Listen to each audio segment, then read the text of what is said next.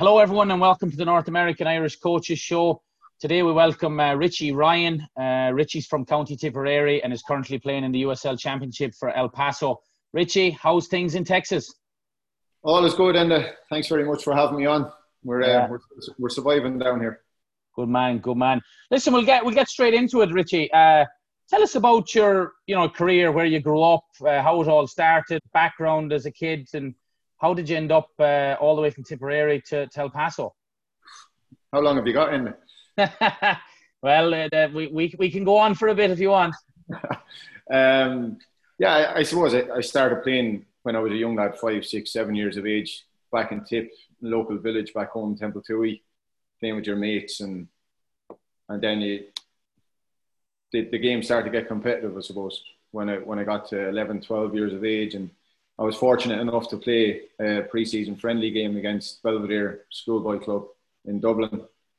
And the manager after the game came to me and asked, was that my mum and dad over there? And I said, yeah. And he went and spoke to them and just asked would I be interested in playing for Belvedere. And obviously my mum and dad told me, and they were a little bit cautious of it because we lived in Tip, 2 hours away from Fairview Park it was. But I convinced them to allow me to do it, and I spent the next 4 years playing for Belvedere from 12 until 16 before moving to Sunderland for 4 years. Sunderland was two years in the youth team. I was fortunate enough to make my professional debut at the end of the second season against Newcastle in the derby, and then I was supposed to start the next game against Aston Villa away, and I possibly had the worst training session of my life on the Friday. And then Mick McCarthy obviously decided that I wasn't ready to start the following day, so I was back on the bench.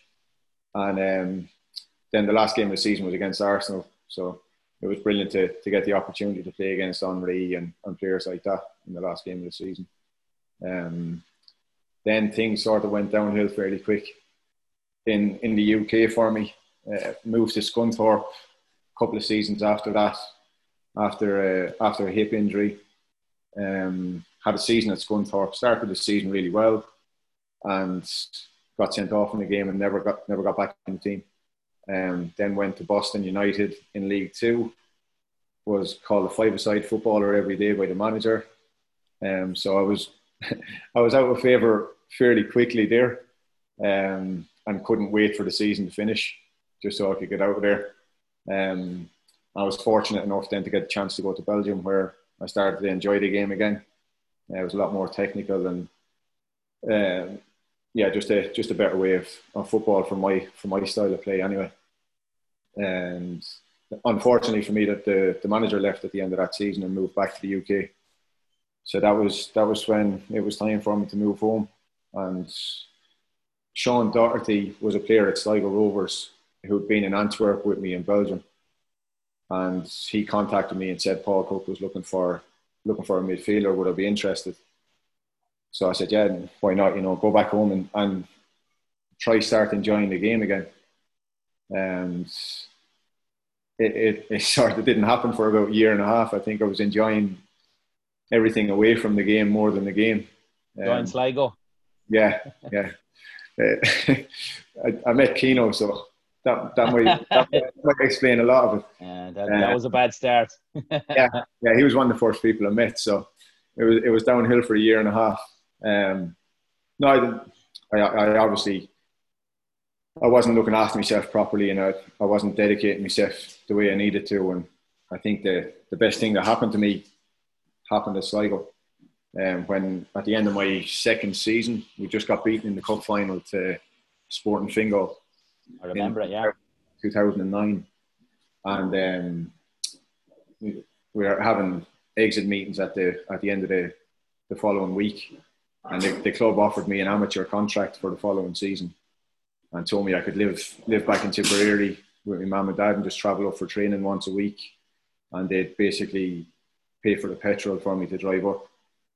And obviously I was angry at the time, but looking back on it now, it was probably what I deserved because of the way I performed, the way I was looking after myself wasn't good enough. But it was probably the biggest slap in the face I ever had in my career, and like I said, the best thing that ever happened. So I worked hard that pre-season and convinced Cookie to give me a slightly better contract. And the following season was a great one for me and for the club as well. We won the League Cup, and we went on to win the FAI Cup as well. And I think we finished second or third in the league, which was showing the direction that the club was moving in. And then it was the same the following year. We won the FAI Cup again. And then it was time to move on. I had a couple of opportunities to move back across to the UK, and Dundee United was the one that stood out for me most. So went there, signed for 2.5 years. Only lasted a year and a half. Jackie McNamara came in, and I wasn't a player that suited him. So that was time to move on again. And that was when I started to look towards North America and to see if there was any options over here for me to come and play over here. And I was fortunate enough that my missus at the time, that I'd met her in Dundee, and she was willing to take the step to come to North America as well. And thankfully for social media, there was an agency on social media that got me a move to Ottawa. But yeah, Ottawa wasn't starting until February 2014 in pre-season, as it was a new club and stuff. So I had like 7-8 months to think about if I didn't go somewhere else. And that was when I was in touch with Sligo to possibly go back there for half a season, and obviously in touch with Shamrock Rovers as well. And I chose to go to Shamrock Rovers. It was something different for me. And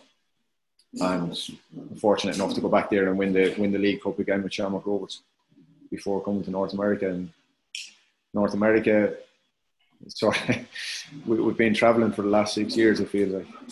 You're worse than me on the travelling, Richie. Yeah, it's a good thing and it's a bad thing. It's a good thing when it's just you and the missus, but when you throw kids involved in it, and it becomes difficult then travelling from one side of the country to the other side of the country, because it's a big country.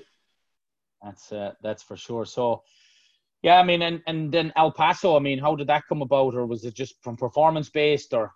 The manager here in El Paso was one of my assistant coaches at Jacksonville when I was there for a few months. I was there in 2016, and we always sort of kept in touch with each other, and we always spoke about the game back and forth. And he'd watch our games at Cincinnati when I was there, and then we'd have a chat about what we thought during the week and whatever.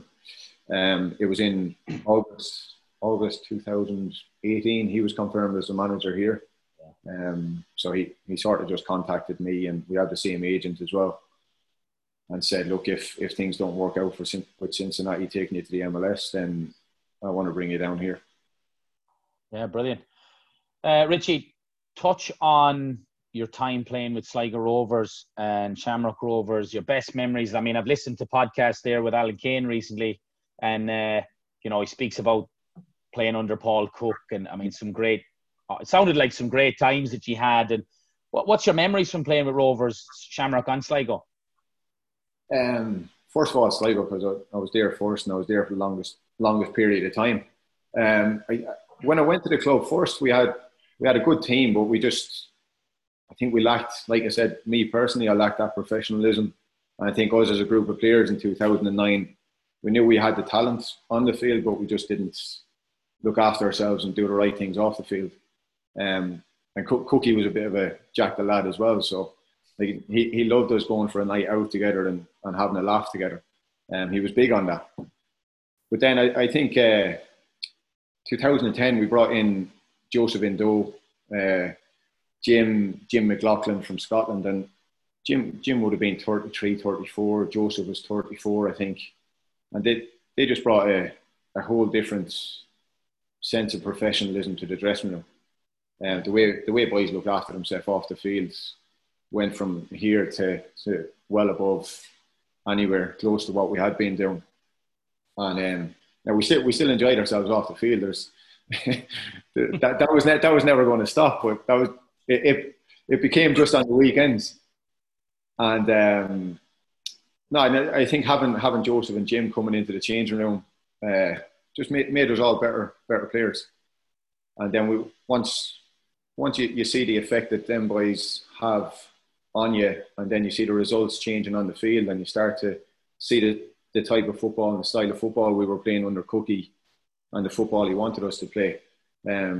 You're winning games, so you start to enjoy it that little bit more, and you go on a run in the cups, and you end up bringing the first trophy back to the club, and I think it was 27 years at the time.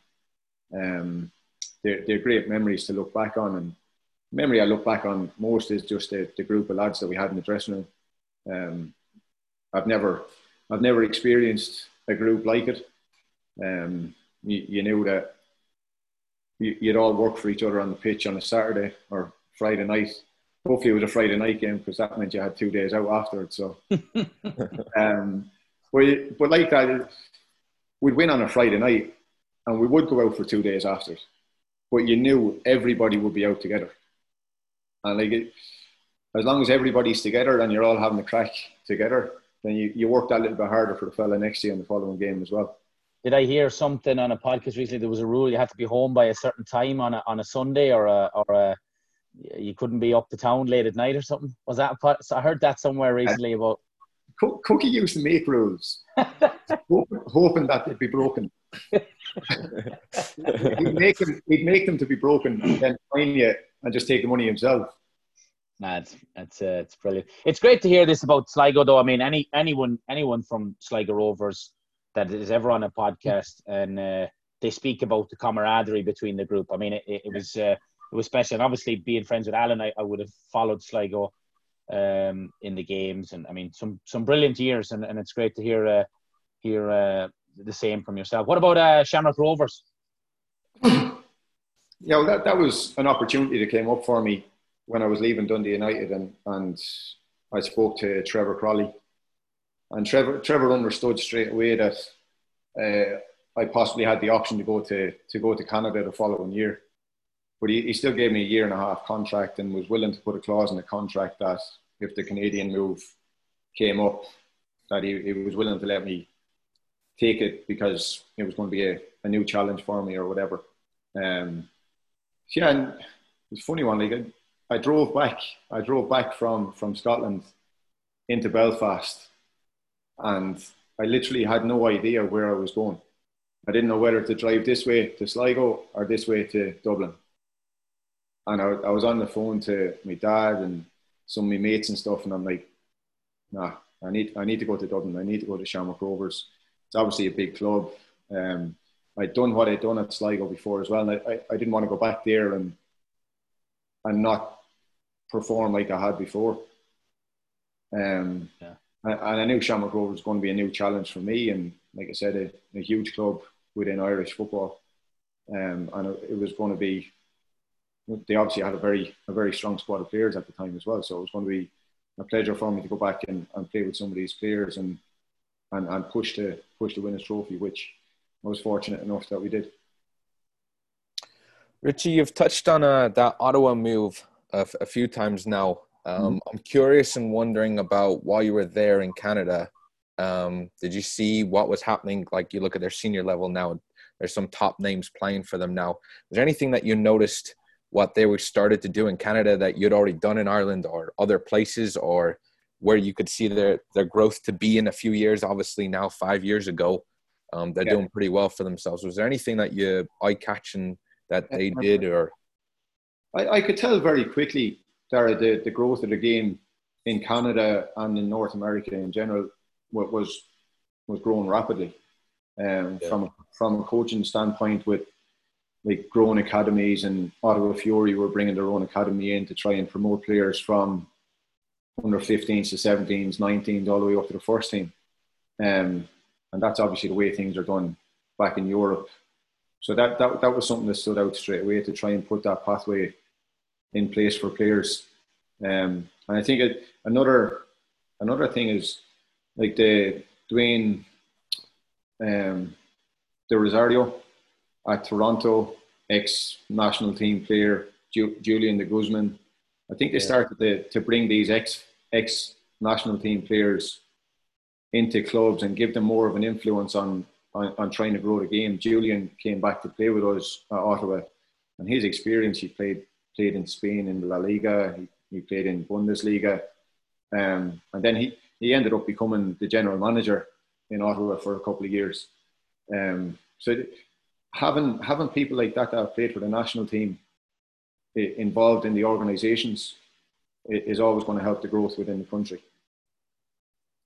Yeah, no, it's interesting. You watch all the big names now, Davies and the guy at LAFC. Like they're just playing great, and it's joy to watch, you know. And I've never been to Canada, so it's just an interesting aspect to hear about. Yeah, I think they've got some top players in the national team now. I think Mark Anthony Kaye is a great example for players from USL level, that there is an opportunity to get yourself to the MLS and go and prove yourself. Yeah. Richie, League of Ireland obviously has progressed a lot in the last couple of years. Irish football in general, there's youth national leagues at 13s, 15s, 19s, women's national league. Irish football is changing the landscape. What is the difference? Could you compare USL to the League of Ireland? I mean, in your opinion? I think at USL Championship level, the standard of football is quite similar to the League of Ireland. I think players wise and football wise and stuff like that. For the pathways, I think USL is trying to move towards having a national league for academy teams, which I think is the right way to go, and an intelligent way to go is to, if you can promote players from 15, 17s onto the first team, if they're good enough, then possibly you have a chance of making money off them on the other end and selling them on to an MLS club or a European club. And I think back in Ireland now, you see that with the national leagues at underage level. And even Shamrock Rovers bringing a second team into Division 1 at home. I think these are all steps in the right direction. For sure. When we talk about these players, Richie, obviously you're in England for part of your younger career. How would you compare players over in England to maybe players in Ireland at a younger age compared to what you now have as USL players that you kind of are developing down there in El Paso? How have you nurtured them, and what you've helped from what you learned, and what are those few tips? I think in the UK and Ireland, it's a harsher upbringing in the game. Yeah, but there's more expectancy on the young players. Like, at the end of the day, if you don't perform as a young player at home, the fella next to you wants to play professional football just as much as what you do. Yeah. You have to give everything you have. Whereas here, I think I don't know if kids are driven by being a professional footballer, and there's so many barriers with other sports in America that they're not brought up in the environment of just football, and they don't just live for football. Whereas back in Ireland, growing up, that's literally all you knew. If you wanted to be a professional, you had to be a professional footballer. So, but we have some young players here. There's one of our I think he's the youngest player in the squad, Chapa Herrera. Yeah. Chapa's a brilliant story of getting an opportunity and putting the work in to take your opportunity. Chapa was working on a construction site 2 years ago, and played in an amateur competition on a weekend here in El Paso, and our manager was there, and he just spotted him and thought, I want to give him a chance. And Chapa come in, he plays centre midfield, and there's myself and another one of the lads, Yuma. Yeah. Every day, Chapa is asking questions to me and Yuma and to the manager, and how we can get better, what he should do in this situation. And it's refreshing to see a young player with that mindset, because he could have went the other way and thought, well, I've got my contract now. I'm in professional sport. I'm in a professional club in my hometown. Like this is it for me. I've made it. But he's not happy with that. He wants to be a better player every day, and I think now he's establishing himself as a first team player. He's played a lot of games for us, and he's grown. He's grown a lot from last season in his first season to this year. Now he's becoming a very important part of what we have here. Yeah, I know recently he scored a few goals, and and I know there's a few more local guys that you guys have, and it's good to see, you know, that he's taking a chance on the guys around and brought them in. Yeah, a lot of it comes down to the players' mentality as well. You have to want to get better, and that's something that with Chapa especially, he wants to get better every day. Brilliant. Richie, you talked earlier about your story, your journey, rambling man, you know, just pretty much in there. Lachico. I mean, all these words come to my Irish Rover, whatever you want to throw at you. But and many people may not understand that. You know, it's like the coaching world. You have to move. You know, you have to get up and move. Is there any regrets in your coming to North America? Especially, I mean, a lot of people in Europe would say, should have stayed at home, should have stayed in Scotland. Where do you see that? And is there any regrets from yourself or the family? You know? No, absolutely not. And I think it's been the last 6 years. Making the move to North America was probably the best decision myself and my wife made in our lives. Our kids were born over here, one in Canada and one here in America. And football-wise, it's been brilliant for me. I've used the game as far as going to see different places that I never would have seen in my life. Absolutely, yeah. I think that's something that I will always cherish. I've played games in San Francisco, Miami, New York, Los Angeles, Las Vegas, Donegal. I played a buffet. But you know, like that's the way I look at it. I don't just look at it from a football point of view. Football wise, it's been beneficial for me as well, and I've enjoyed playing over here. I've enjoyed a different way of football on the field and a different way of life off the field. Brilliant. One of the interesting places in MLS is FC Cincinnati for me. Looking at how the clubs evolved from USL to MLS. Yeah. You were there when they got named an MLS expansion team. Why do you think maybe the first year was not up to par of where they wanted to be? Whether that's looking back as a player, look at you didn't get to stay there, you went to El Paso instead. But what were your overall views of the club? Like now they've gone through a few managers, their standard of play is not great every week. Well, what is your insight? I won't be too harsh. That's fair. I thought they could have done a better job with some of the players that they kept. I thought they could have kept a few more that had been around the club that season when we were very successful in 2018. I think it would have helped the manager, and it would have helped with new players coming in. That you sort of had a foundation that had been there and been around the club previously. And then I think the results probably say that they didn't recruit very well as well. Yeah. And I think that has led on to having a couple of different managers over the last 2 seasons that they've been in the MLS. I think they're a club that's looking for stability now, and hopefully they get that with Jaap Stam. But as a whole, as a football club, they're probably one of the best I've ever seen. The fan base there is on a different level. We were fortunate enough to be winning in 2018 and having 25,000 people in the stands every week, which has never been heard of at USL level and probably never will be again. So I hope that they can get some form on the field soon for when they move into the new stadium next year, that they're going to be able to give some wins to the fans. Richie, future aspirations? Any aspirations to get into coaching when you're done playing? Obviously, hopefully you want to play another couple of years and the legs can still go. But fancy the coaching gig or? The legs don't go very quick anyway, and so I won't be losing my pace. I think I lost that when I was 12.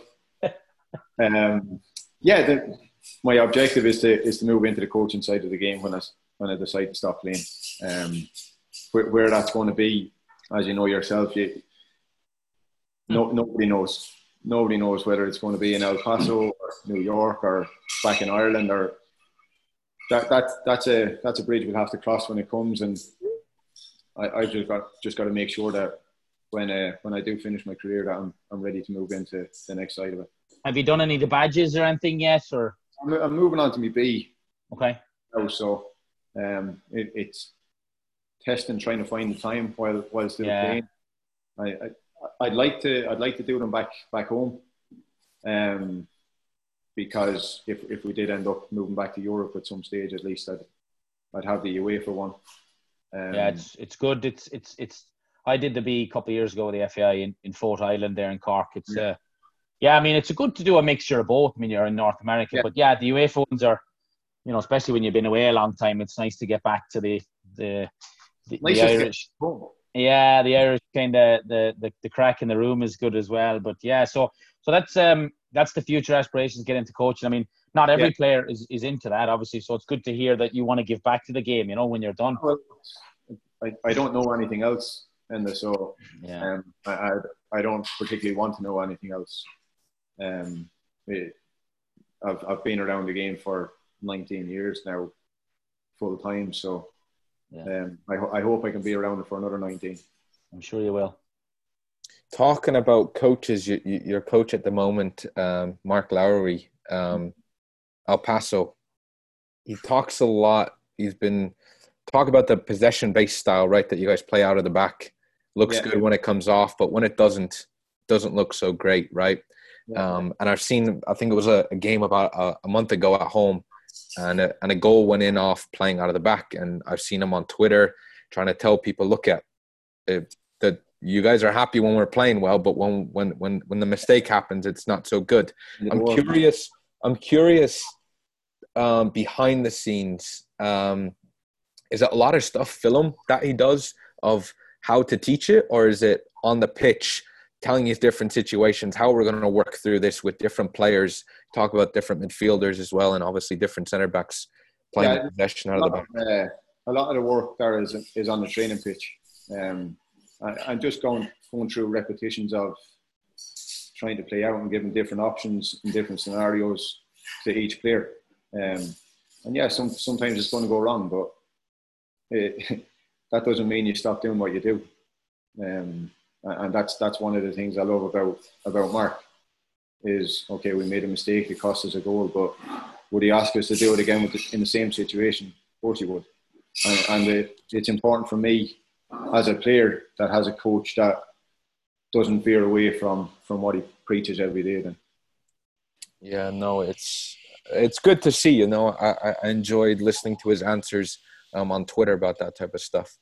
How's life in El Paso? I've been asked to ask you about how's Cincinnati Street in El Paso as well. I'm too old for Cincinnati Street. Oh. I've been there a couple of times. It's lively. Yeah. Far too lively for an old man like me. A lot of younger players spend their weekends on Cincinnati Street. I've enjoyed a couple of times I've been down there. Yeah. It's definitely not somewhere I'll be every weekend. After a few wins. Not if I want to keep playing for another year or so. But how is life in El Paso? Different? It was different when we got here first. El Paso is a unique city. When we arrived first, it was very different to Ottawa, Miami, Jacksonville, Cincinnati, the other cities that we've lived in North America. So when we arrived here first, it's very dry, a lot of mountains, not a great deal of water or grass. So it took us a couple of months to get used to it. But it's the same as everywhere. Once you get settled somewhere and you find out the different places you like to go or different coffee shops and places you like to spend time, it becomes the same as everywhere else.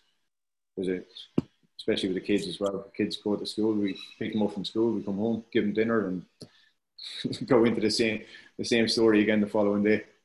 Absolutely, that's the kid lifestyle, isn't it? I think it's probably the safest one for me. Yeah, I'm right there with you. I'm right there with you. Even though my two lads are a bit rambunctious now and again, but Richie, speak about mentors and role models growing up and currently in the game for you. Growing up, I think as a midfielder and watching a lot of football, Roy Keane was obviously somebody that I'd watch a lot of and enjoy watching. And then I suppose the older I got, and the more accessible football got, or more accessible continental football was to us, I started to watch a bit more of your Barcelonas and your Real Madrids and stuff like that. And I think them midfielders, for me, they give you a whole different outlook on the game. The likes of a Xavi Alonso and Busquets, Iniesta, Xavi, they were all players I just loved watching growing up. And I think for any young player now, if you can watch video on them boys, they'll help you develop your game to a whole different level. And I suppose mentors, never really had any in the UK, I'd say. I think the UK, especially when I was there, I think now it's changing a little bit as far as coaching, and you might get an arm over your shoulder and a coach might speak to you a little bit more. It was dog eat dog back then. Like, if you weren't producing it, the coach wasn't going to spend any time dwelling on why you weren't producing it. So it sort of changed a lot. And then over here, I've had some really, really good coaches over here that I value a lot of what they taught me. In Mark Dos Santos, who's the Vancouver Whitecaps manager now, really good tactically, and more so than anything, though, a great person, a great people person. And I think especially at this level, if you're a coach and you can devote some time to the players and learning about the players away from the game, like their families, how their families are feeling. And every day you walk into training, Mark would ask how my wife was, how our kid was. And that goes a long way to feeling appreciated by the coach. And then I had the opportunity to work with Alessandro Nesta at Miami. He wasn't so caring when it came to families and stuff like that. But to have the chance to learn from him on the training pitch every day, and some of the stuff he taught us as players have stuck with me now. And I was learning every day from him when I was 31. So for anybody that says you can't learn when you get older, you can. And yeah, he was a winner. He won everything in the game. So when he says something, you tend to listen. Absolutely. Richie, any younger players back in Ireland or anywhere in the world, but especially, back home, listening to this, what advice would you have for a young player? Obviously now in Ireland they can stay home much, maybe till 18. But what advice have you picked up that you'd say to a 15-year-old or an 18-year-old right now? To work hard every day, work harder than the fella next to you. Spend the time on the training pitch, spend more time than the fella next to you, because if you don't, he's going to take your position. So just constantly trying to pick people's brains, whether it's the coaches or whoever's close to you, constantly trying to pick their brains on how you can get better. And I suppose at 18, 19 back home, if you're a good young player, I think you're on the fringe of a first team. I think it's important for young players to be around the first team, because I think they learn more from the professionals. And I think over here, like they come out of college when they're 22, 23. I think sometimes they can miss out on that development at that age, so they're trying to play catch up then. So And then you have the MLS2 clubs as well, which I don't think kids develop too much within them teams because they're all about the same age. So they don't have somebody there to set standards for them to reach every week. Whereas I think if they're involved with a professional team, you have the older players, the more experienced players on your case every day that ultimately will make you a better player. For sure. All right, Richie. Well, listen, fantastic insight into your career. It's been a heck of a journey. I'm sure it'll keep going as well, and we look forward to following you. And maybe we'll see you at one of the Irish Coaches events across North America in the future. And again, we really appreciate your time, taking the time with us today. No problem at all. Thanks very much for having me on, fellas. Thanks, Richie.